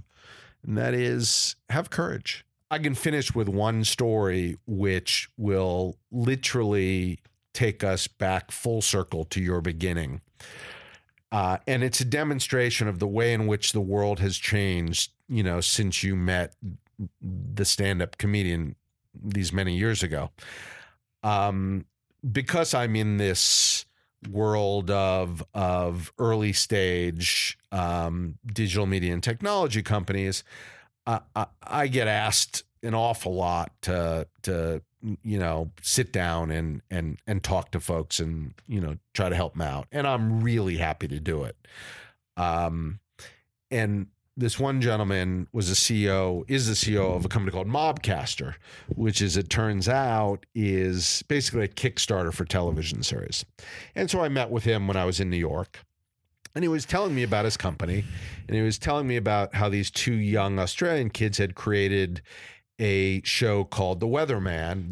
They wrote, directed, and produced a 30-minute single-camera comedy pilot, which they put up on the site in the hope of raising $73,000. That would be $27,000 less than your comic got for a holding deal, in order to shoot 6 more episodes of this show. And I looked at this guy and I said, that's pretty mind-blowing, because that's like craft services money. It's not that long ago that people that worked with me and for me at Fox wouldn't come into my office and ask for $73,000, because they know I would say, like, why are you bothering me with that? I mean, you should be able to make that decision, right? It's not that much money. And so anyway, long story short, I said, look, I think what you're doing is terrific, and I'm happy to help you out. He was interested in my sitting on his board, and I said, I don't really know that I fully embrace the model.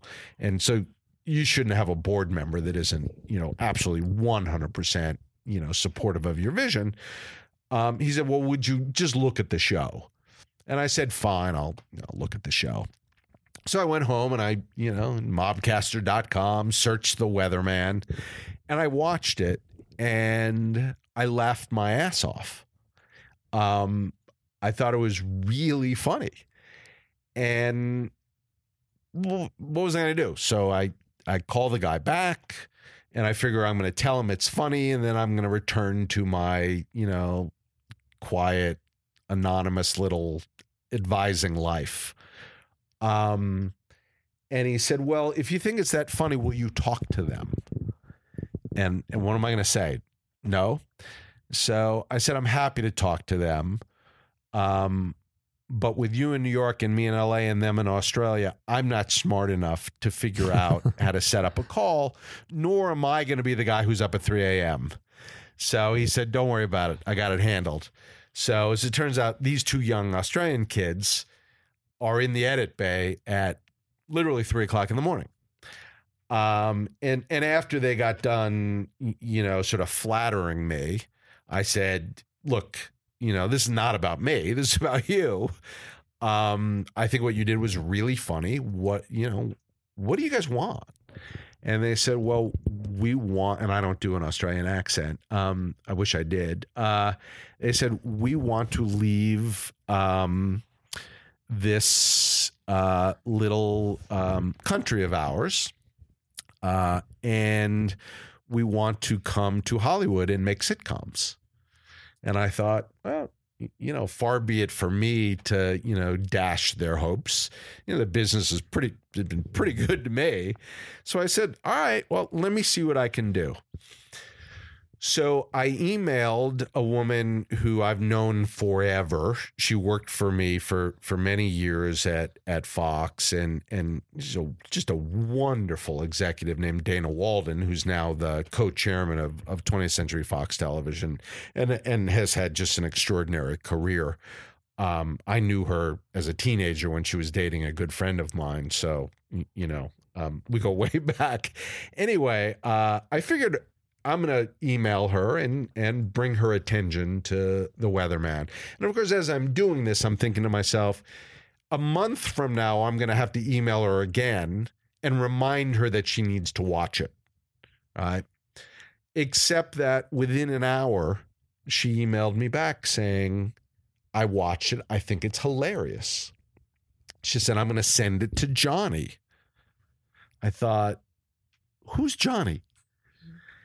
And as it turns out, a gentleman over there now who was like a manager in the reality department of the Fox network when I was overseeing it all, who's become the top creative executive at the studio. His name is Jonathan Davis, Of course. who's known as Johnny, and a great guy. I mean, it was great fun for me to reconnect with him, especially when he called me a Titan, which, you know, all I could do is laugh at that.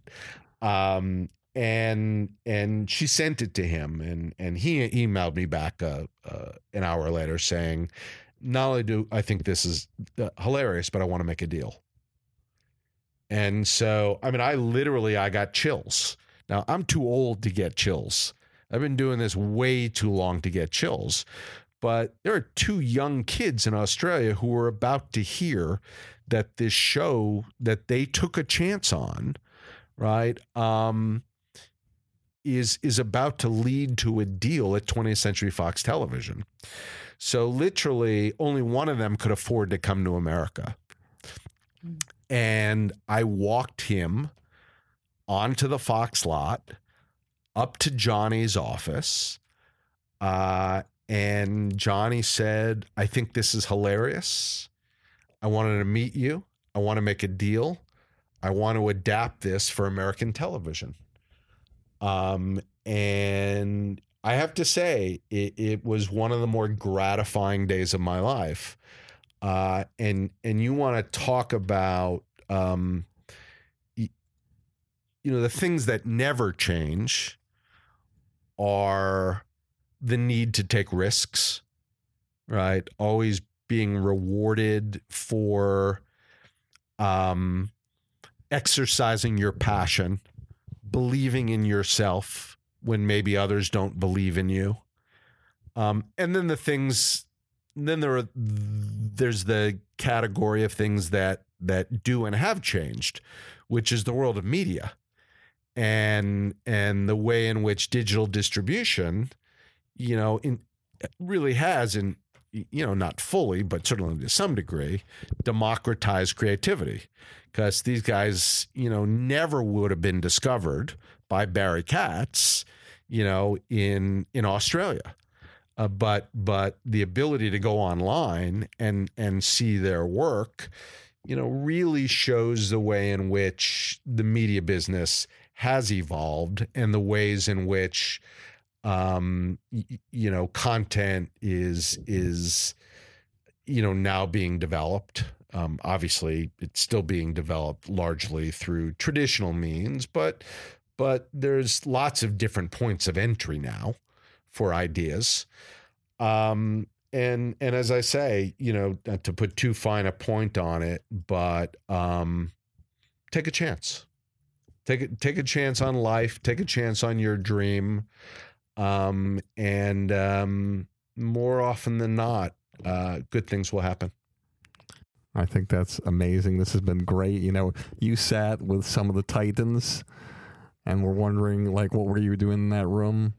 I'm glad I got a chance to sit with one of the Titans and wondering why I'm in this room. And because it's your office and it's your couch and it's your show. That's true, but pretty soon it'll be yours. No, and at this point, I'm just hoping you validate.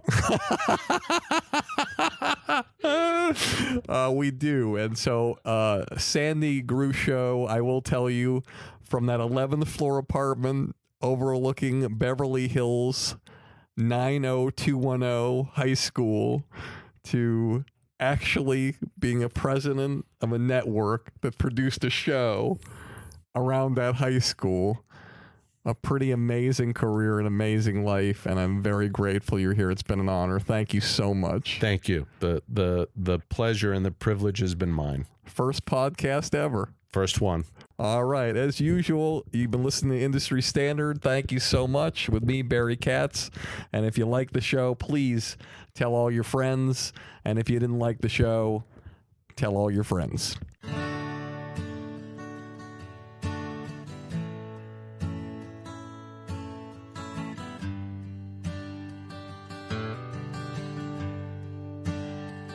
They say it's the glory. I'll scream your name and put you on shoulders, walk you to fame. You'll get all the money, drive that fancy car.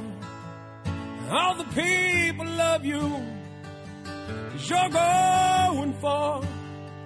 Life is for the dreamers. They have all to gain. It's never quite over till it all feels the same. You pick your own poison, dig your own grave down in the valley. A fortunate